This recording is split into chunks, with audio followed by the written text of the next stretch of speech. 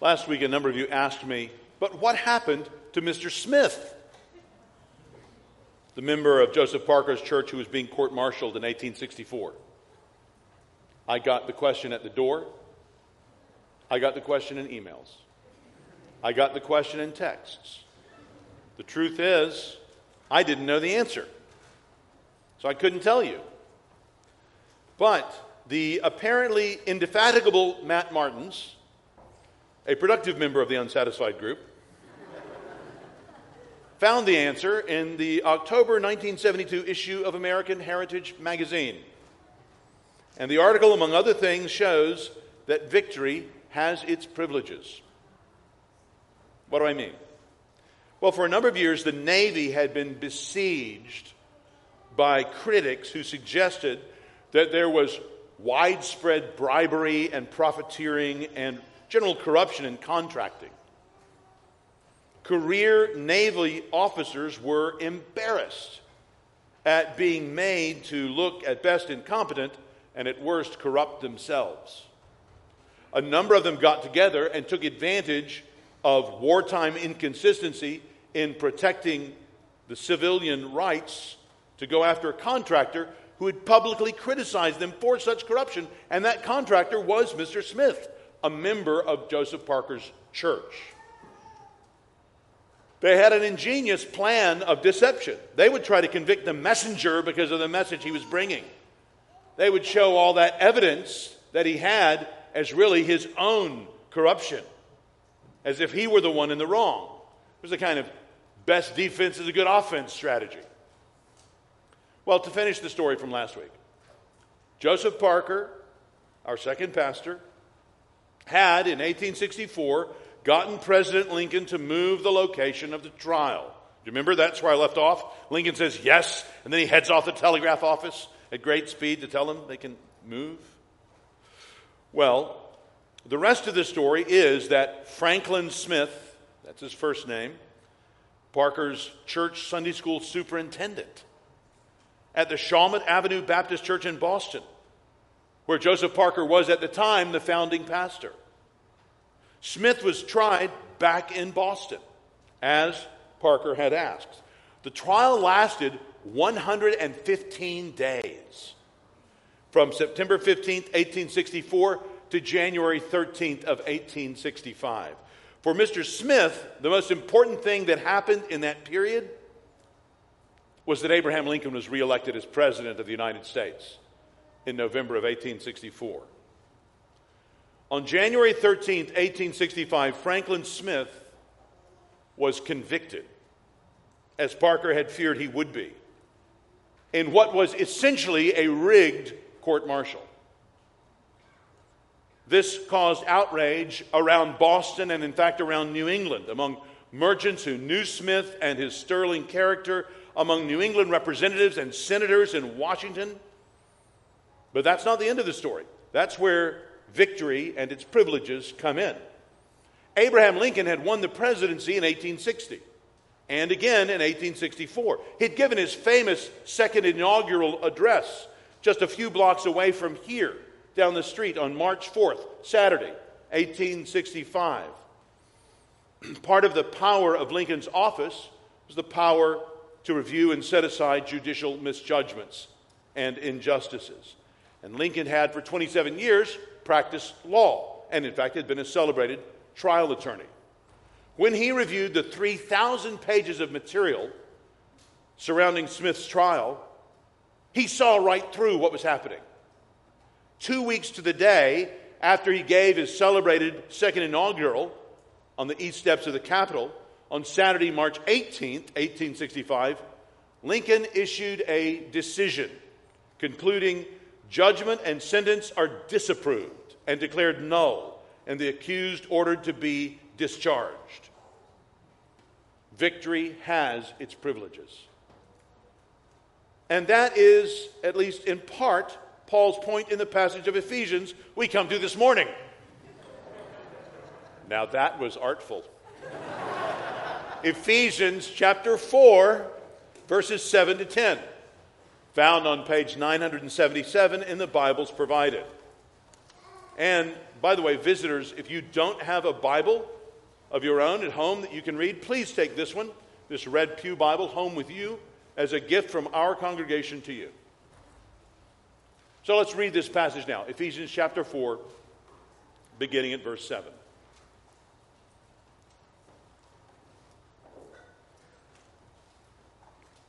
But grace was given to each one of us according to the measure of Christ's gift.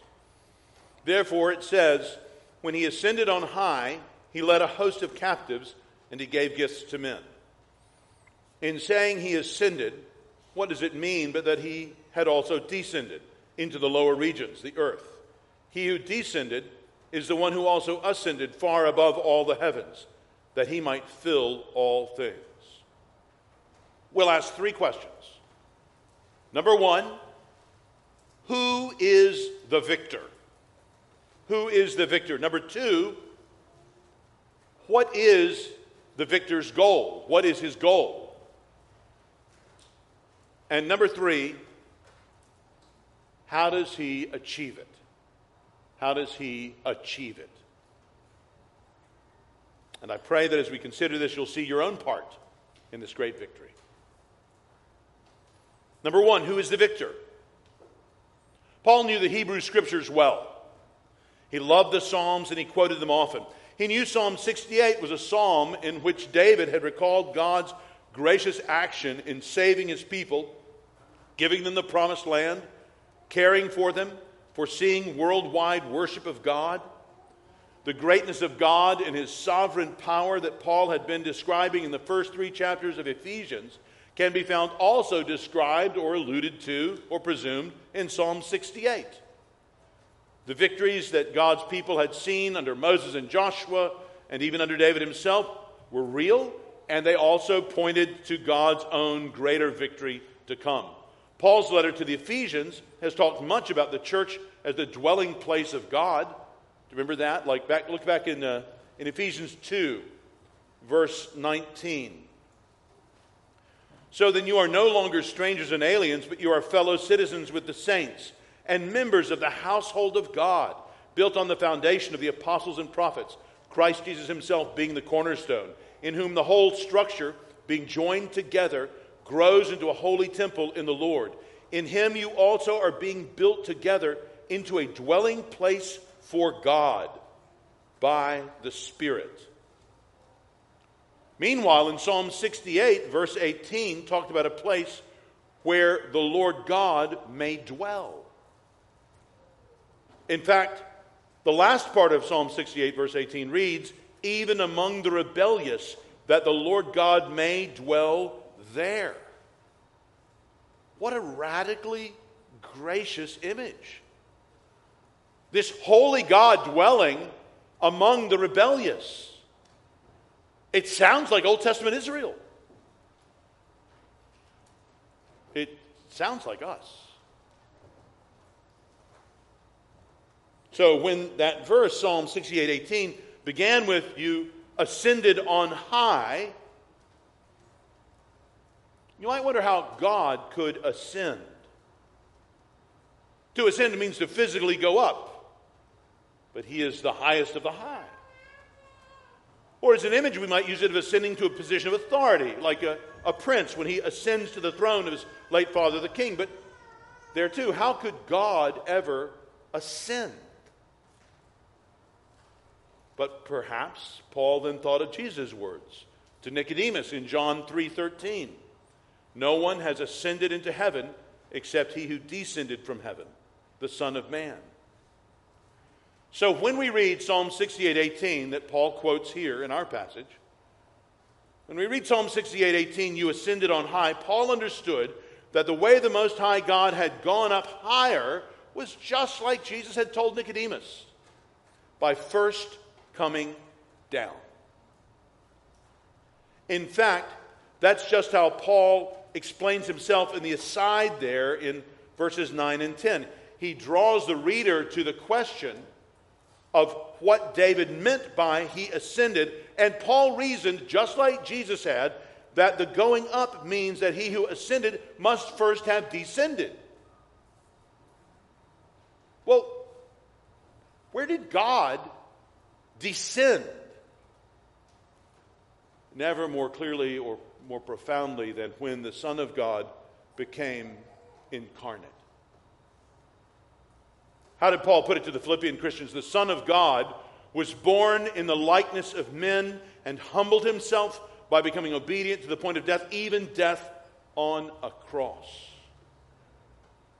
Friends, the lower regions that Paul mentions here are not some nether region below the earth. They are the earth. The ESV has done this well. The lower regions, comma, the earth. This is the descent. We see it in every scene from Bethlehem to Calvary to his burial in a stranger's tomb. Jesus Christ is, as we've already sung today, the incarnate Word. My debt was paid by Jesus' death. Friend, do you understand this? This is why this church exists. This is why any true gospel preaching church exists. Because we understand that we have, all of us, incurred a debt. God does not owe us life. He didn't give us life because he owed it to us. He created us. And the life that he created us to live for him. But friend, we have not lived this life for him. None of us. I don't have to know you personally to say that. I just need to know my Bible. And the Bible is clear that none of us have lived for God as we should. We have lived for ourselves and other lesser objects. We have spent days and weeks and months, and some of us years, in darkness. And when that realization hits us, many of us are tempted to be utterly crushed and undone. But then we hear the good news that God, who made us, has also sent a Savior who could remake us. The one who was ultimately responsible for our first birth has said there could be a second, that we could be born again, that our sins could be forgiven, that Christ's goodness and righteousness could be given to us, and that his death would pay for our sins. Could this be true? Such good news. God raised his Son from the dead to show that this was true. He ascended to heaven, as we read about here in our own passage. Friend, this is true and can be true, obviously, and in your own life. If you want to know more about what it would look like for you to repent of your sins, for you to trust in Christ, talk to the person next to you. You're at a meeting of hundreds of Christians. Talk to any of us at the doors on the way out. We would love to talk to you about this, about what it means to become a Christian and how you could be a believer in the Lord Jesus Christ and know the forgiveness of sins. Jesus Christ is this victor. His is the victory. Friends, founders of other world religions are all dead. I don't mean any disrespect when I say that the Buddha is dead. Gautama's bones have long again been forgotten. Muhammad is dead. However great an effect he may have had in one place or another, the man himself is dead, and Muslims make no other claim. Friends, the founders of all the world religions are dead, except for Jesus. Jesus is alive. He arose and ascended in victory and calls all of us to bend our knees in submission to him. So, brothers and sisters, rejoice in his victory, that he will dwell even here among the rebellious with us. You can see why Baptist churches traditionally had no separate choirs. They wanted the whole congregation to be the choir to sing God's praises. They had no separate Sundays like Easter. They wanted every Lord's Day to be given over to begin each week with a celebration of Christ's resurrection victory. Christ is the victor, and we begin every week here on the hill by celebrating his victory. But let's go a little further in considering Christ's victory with our second question. Number 2, what is his goal? What is the goal of this victory? We see the answer to this in Paul's description of Christ in verse 10. He who descended is the one who also ascended far above all the heavens, that he might fill all things. Christ is the very one who ascended, as Paul had said back in Ephesians chapter 1, verse 21, far above all rule and authority and power and dominion and above every name that is named. And Christ did this, we read here, that he might fill all things. So Christ will fill all in all. This is the fact that Christ will have such a glorious preeminence that it will be obvious to all. You think of that picture of God dwelling with his people forever in Revelation 22, where we read, the Lord God will be their light and they will reign forever and ever. Friends, David never wrote a psalm or Solomon a proverb. Friends, Moses never took down a law, nor Jeremiah's scribe recorded a prophecy that did not, in some very basic sense, point to the culmination of God's plan in Christ. There's no place you can go in the Bible without understanding this. Why recount the fall of Judah in 2 Chronicles if God was not to send his only son to come and find his scattered people and purchase them forever out of bondage? Why recount the sinful wanderings of God's people through the prophet Hosea if God did not intend to answer fully and forever and finally his people's unfaithfulness by the faithfulness of his son? Why should Paul's friend Luke have so meticulously researched his own account of Christ's ministry unless Jesus was the one he claimed to be, who taught his disciples? Luke says in Luke 24, then he opened their minds to understand the scriptures and said to them, thus it is written that the Christ should suffer and on the third day rise from the dead, and that repentance for the forgiveness of sins should be proclaimed in his name to all nations beginning from Jerusalem. Why would Paul have taken the trouble to send his dear friend Titus to the island of Crete and to write to the Christians there about Jesus Christ our Savior, so that being justified by his grace, we might become heirs according to the hope of eternal life? Brothers and sisters, it is the mercy of Jesus Christ that has stood in the way and opposed our own self-destructive trajectories, whether we tended to self-righteousness or to some other way of self-destruction. God's revelation is supremely about Christ. So what does it mean for Christ to be exalted, to fill the universe? Well, we begin to see what it means here among us, as the centrality of Christ in this book becomes the reality of life among us in this congregation. As Christ becomes central to the way we look at and love and care for and pray for each other. When Christ ascended, his exaltation was a visible depiction of a spiritual reality, his ultimate exaltation. What Paul in Ephesians 1:20 said, being seated at the right hand of God. That means operating with the full power and authority of God. Listen again to how Paul exulted in this back in chapter 1, starting in verse 15.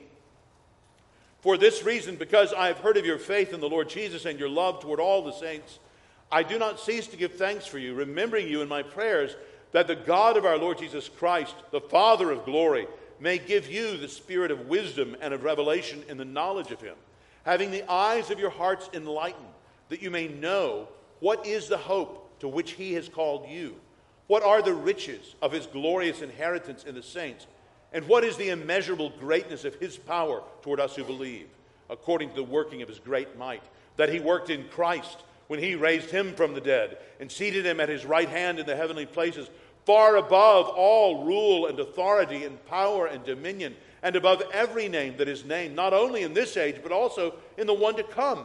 And he put all things under his feet and gave him as head over all things to the church, which is his body, the fullness of him who fills all in all. Friends, this is how Paul had prayed for the Ephesian believers. Look at the end of chapter 3, verse 18. That you may have strength to comprehend with all the saints what is the breadth and length and height and depth, and to know the love of Christ that surpasses knowledge, that you may be filled with all the fullness of God.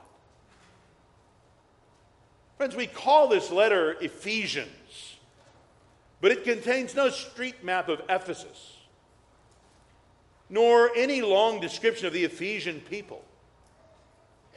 This letter is about Jesus Christ as the Father's plan, the saving and uniting one, the mystery of the gospel, the one whose body the church is, whose Spirit gives us life and love, whose example shows us how to live in all our daily relationships.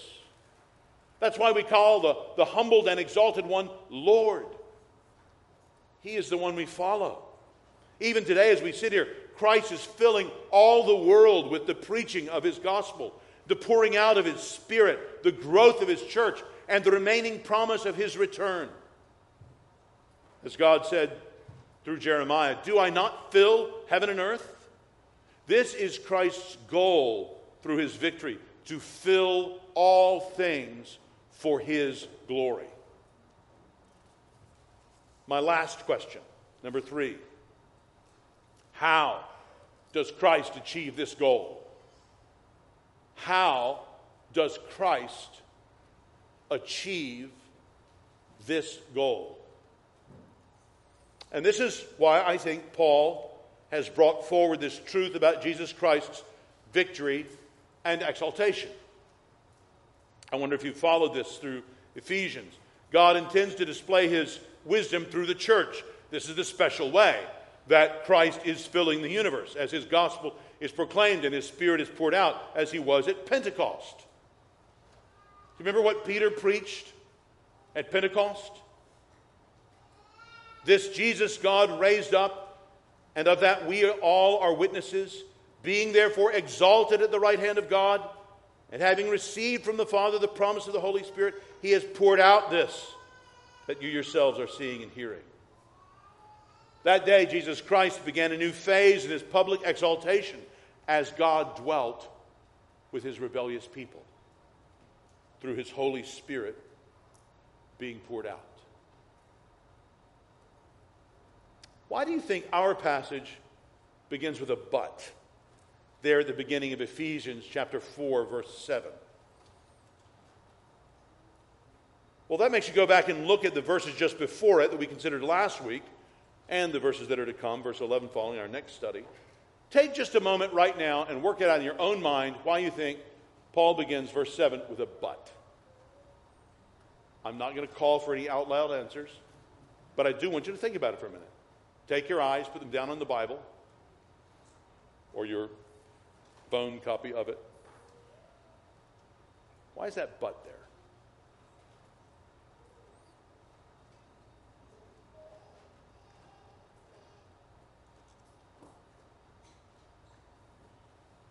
Paul in the previous verses was talking about unity. We thought about that last week.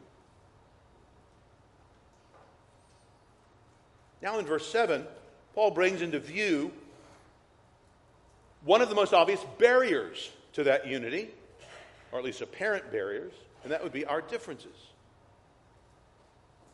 But grace was given to each one of us according to the measure of Christ's gift.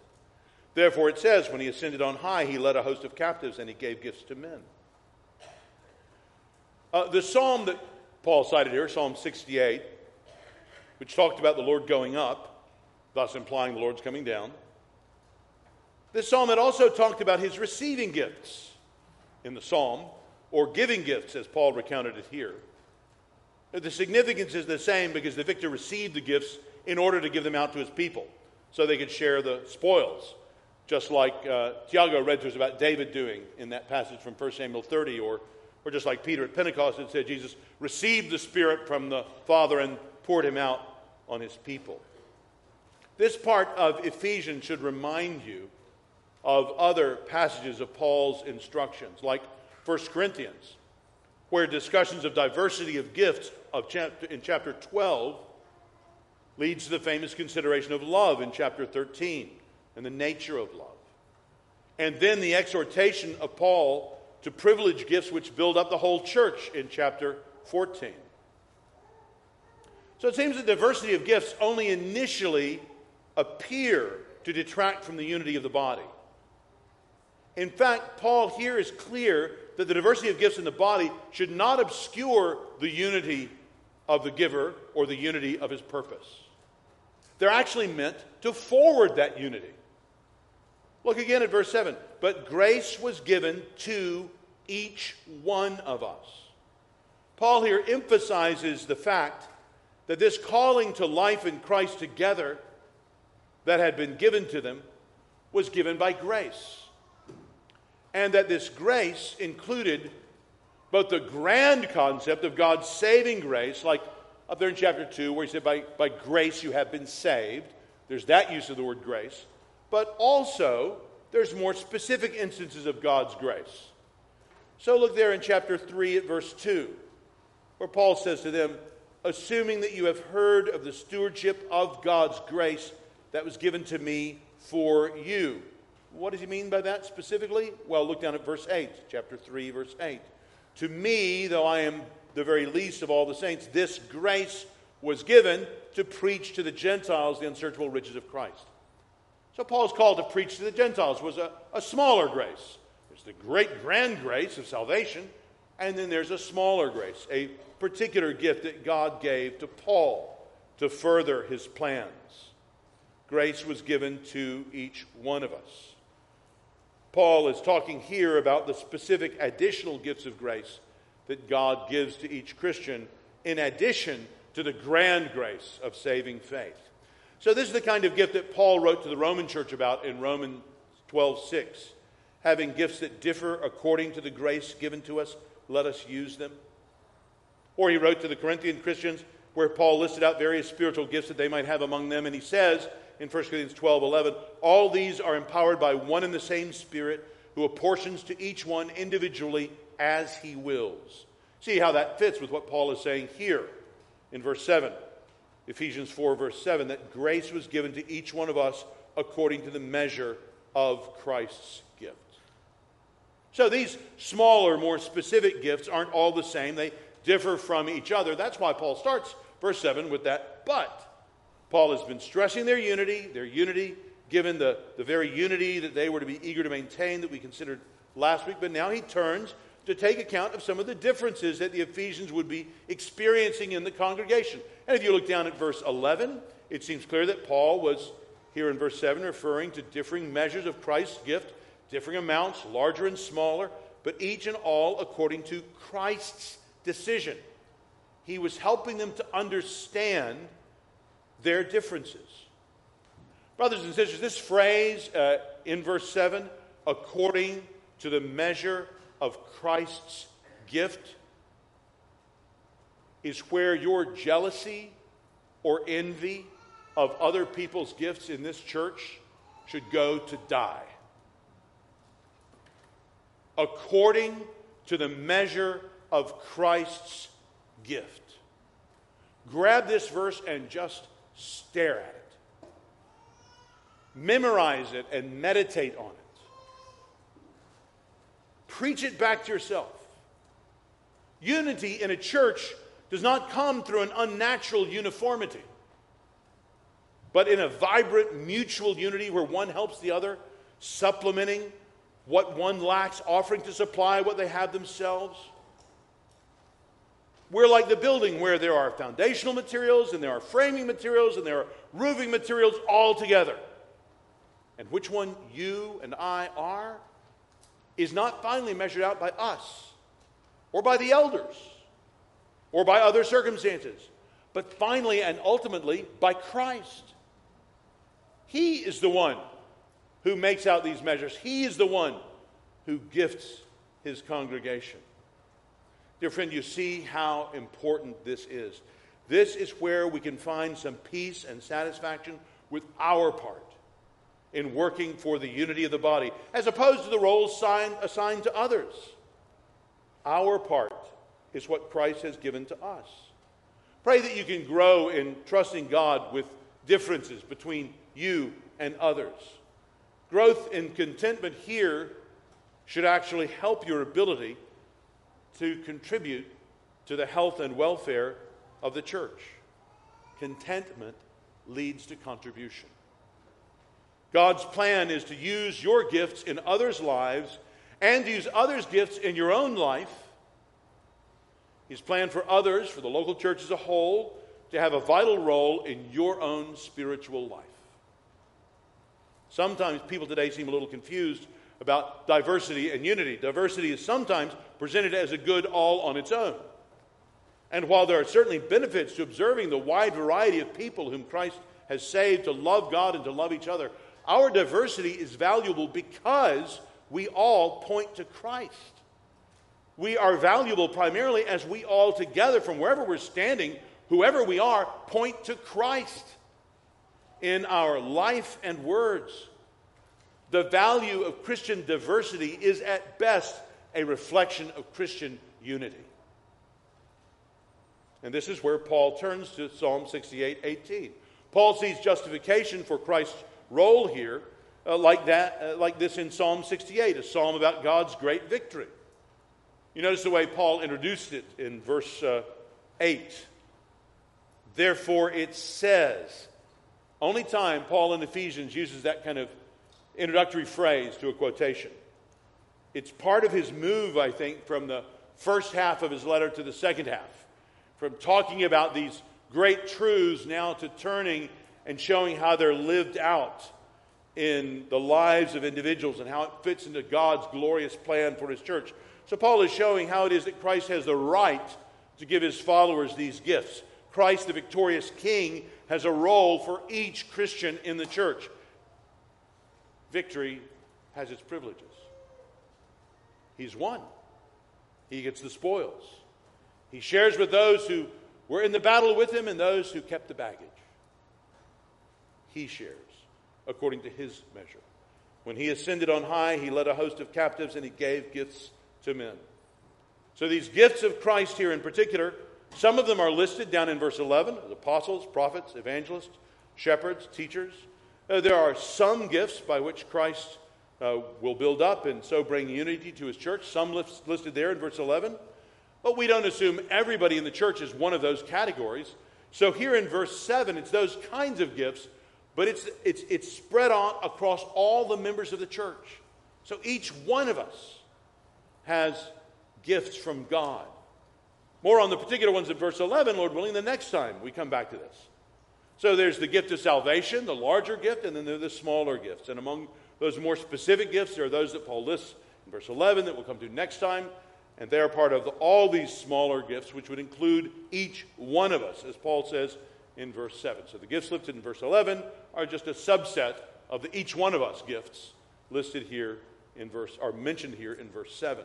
So these gifts that we've been given are the way Christ will continue his victory. He works through us.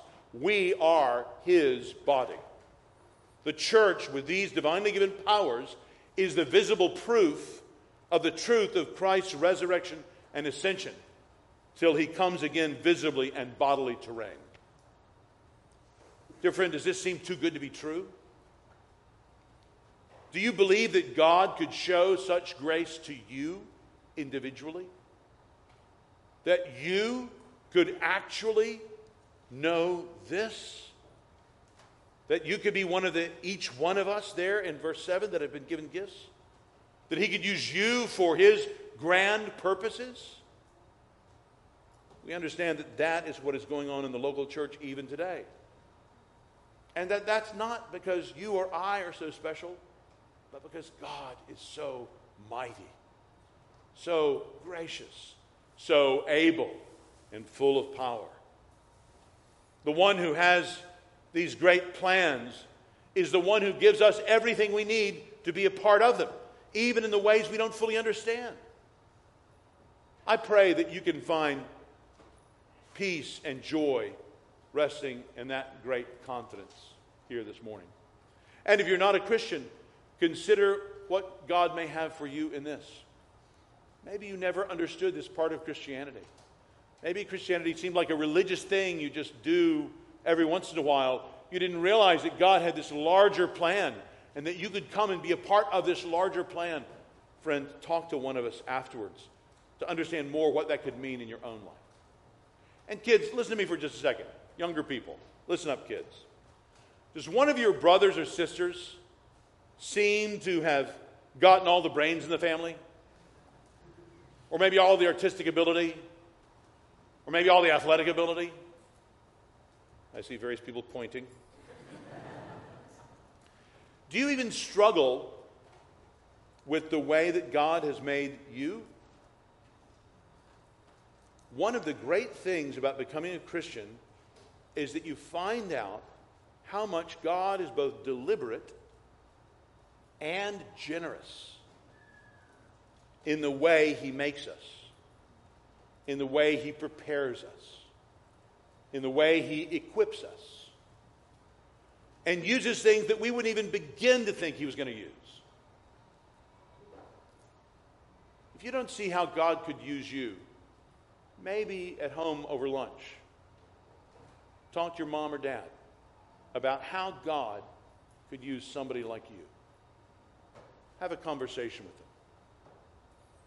Not one of us in the church is left out of God's kind gifts.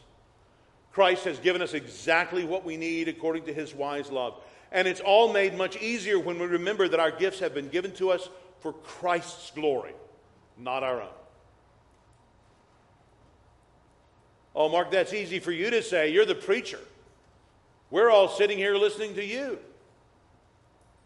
Well, I admit it could look that way, maybe, if you don't know me, if you don't know my own heart, if you don't know my family, if you didn't hear my always optimistic and encouraging mother's crushed hopes and watch her tears as I told her that I thought God wanted me to be a pastor. But Christian, we don't ultimately look to our parents or our own ambitions, but to Christ. We trust Him to place us as He will for His glory. We don't determine the form that God's grace takes in our own lives. If you want to think more about this, maybe grab 1 Corinthians chapter 12 and read that over lunch. The good news is that we never have any reason to compare our gifts with somebody else's. Never. There are plenty of gifts for all to go around. It's Christmas morning and better. We can freely spend time together rejoicing in each other's various capacities rather than resenting them. Rejoicing, brothers and sisters. I pray that you this morning will rejoice for the way Christ, in His infinite wisdom and love, has gifted and equipped each one of us. It's so good that every one of us here is not just a copy of me or of you or of anyone else. Christ giving out gifts in different measures to different folks is part of how He makes up the whole that is the Capitol Hill Baptist Church, and that is every other gospel-preaching church there is around this city and around this world. Christ is the one who determines the contribution that we'll get to make in each other's lives. I praise God for how He's used so many of you, certainly you all together, but so many of you individually in my own life. What a privilege that is. And I pray you've known something of that blessing in your own life. Whether your time here started 3 decades ago or 3 weeks ago. And can I give you some advice for your prayers? Take a leaf from Paul's letter in 1 Corinthians chapter 14 and pray specifically for God to gift you in ways that will build up the church. You will not regret that prayer. Pray that God will gift you in ways that build up the church. And that may mean this church for decades. Thank you for so many of you. Thank you, Roachfords. Thank you, Jim Cox. Thank you, Maxine. Thank you so many who have been here for many decades, longer than I've been alive. Or it may take you to Grace Covenant Church in Elgin, Illinois. Or to the United Christian Church in Dubai. Or just across the river to Delray Baptist Church in Alexandria. But whatever church Christ places you in, pray that God will use you to build it up. As we use our gifts together here in this church, we actually preserve the unity of the body and become more visible proof of Christ's victory. I don't think you really ever have to know what your specific gifts are. I don't think you have to know what gifts you've been given beyond salvation. I think you and I simply need to respond to impulses and good desires, opportunities and needs. And as we grow in knowledge of God's Word and are filled with His Spirit, walking in fellowship with brothers and sisters, we grow. And we grow in our caring for others and in helping them grow And no one here has been left out of being given the ability to love. This is how Christ's victory will be completed, and is being completed even now.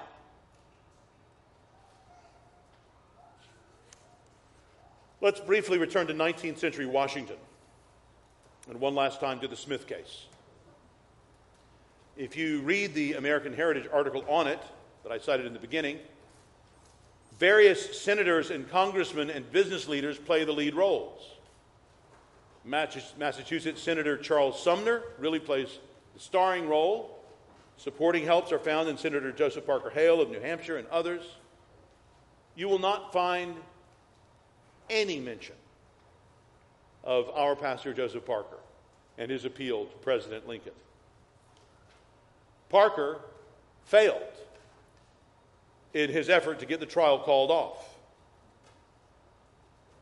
Parker failed in his effort to get the court-martial replaced by a civilian trial. Parker failed even to get the one responsible for the government's case changed.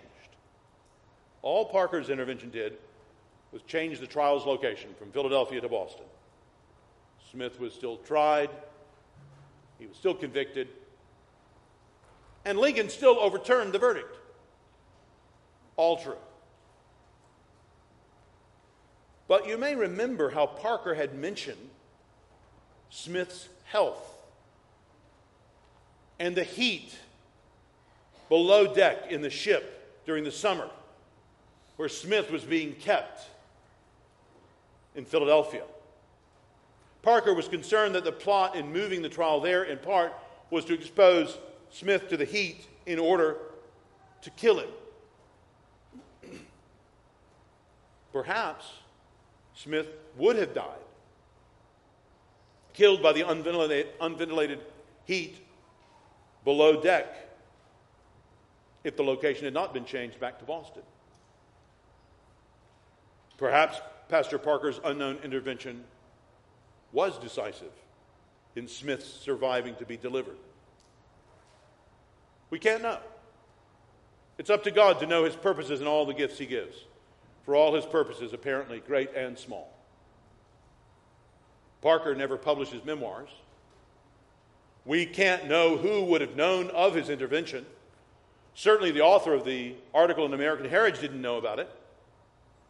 Perhaps as few people as the number who know about many of the things you've done in this church in service of the Lord.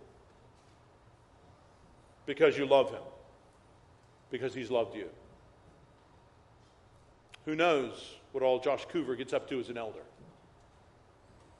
Or how much time Jackie Galonska puts into helping members help our teenagers? How much of the smooth running of our life together is due to Jenny Apple's faithful treasuring? Or Taylor West's kind making up of these bulletins that hundreds of us are using this morning? Can you see how teaching the children or working to help folks overseas in various ways, or counseling a distressed sister, or giving years to sharing the gospel with undergrads, or being generous financially, are all significant in their own way? Part of Christ's victory in giving you the gifts that he has. I pray that this morning God will help you to trust that the gifts he's entrusted to you will be part of exactly what's required for us together to know and show the grace and glory of the Lord Jesus Christ. And will help to grow us together in the unity of the Spirit and the bond of peace. Whatever your situation, whatever your role, whatever your lot, I pray that today you'll be able to sing from the bottom of your heart, whatever my lot, thou hast taught me to say, it is well with my soul. Let's pray.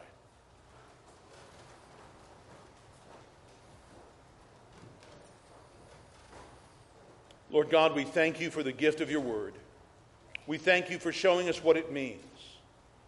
We rejoice that the Christ who has ascended far above all the heavens is the same one who descended for us. We thank you that in his victory he has given gifts to each one of us here in his church. We pray, Lord, that you would help us to trust you for the measure of gift that you've given to us, and that you will use us for your glory. We pray in Jesus' name. Amen.